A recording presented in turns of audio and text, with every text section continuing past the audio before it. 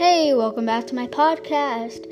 I have decided that I will no longer be saying what teams that the team I'm talking about beats because it would be too long of a list. If you're still with me, great. Alright, let's get into it. I think that the Browns will be the 7th worst team for the 2020 NFL season. Their roster is filled with star talent like Odell Beckham Jr., Jarvis Landry, and Nick Chubb, but every year they always disappoint. So I'm not even going to give them a good record because they haven't performed before, and I don't think they'll perform for the 2020 season. The Browns' era of being bad will take a while to finish. They didn't get any huge pickups in the offseason, and it's mostly the same roster.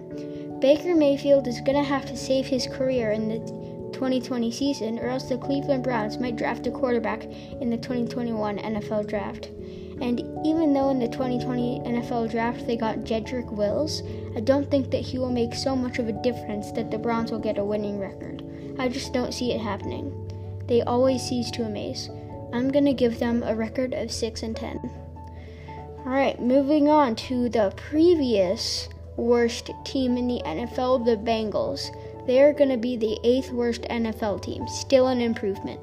They have a lot of holes in their defense, even though they worked hard in the offseason. I feel like Joe Burrow has good weapons in order to succeed. For example, he has A.J. Green, Tyler Boyd, and T. Higgins. I just feel as though there are a lot of holes in the defense. For example, for free safety, they have Jesse Bates III. For cornerbacks, they have William Jackson III, Darius Phillips, and LaShawn Sims. And their defensive line is pretty bad except for Geno Atkins.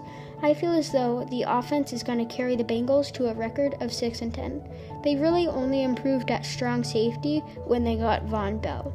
I think that they should work on improving their defense more in the 2021 offseason, and then they will most likely make it to the playoffs in the 2021 NFL season.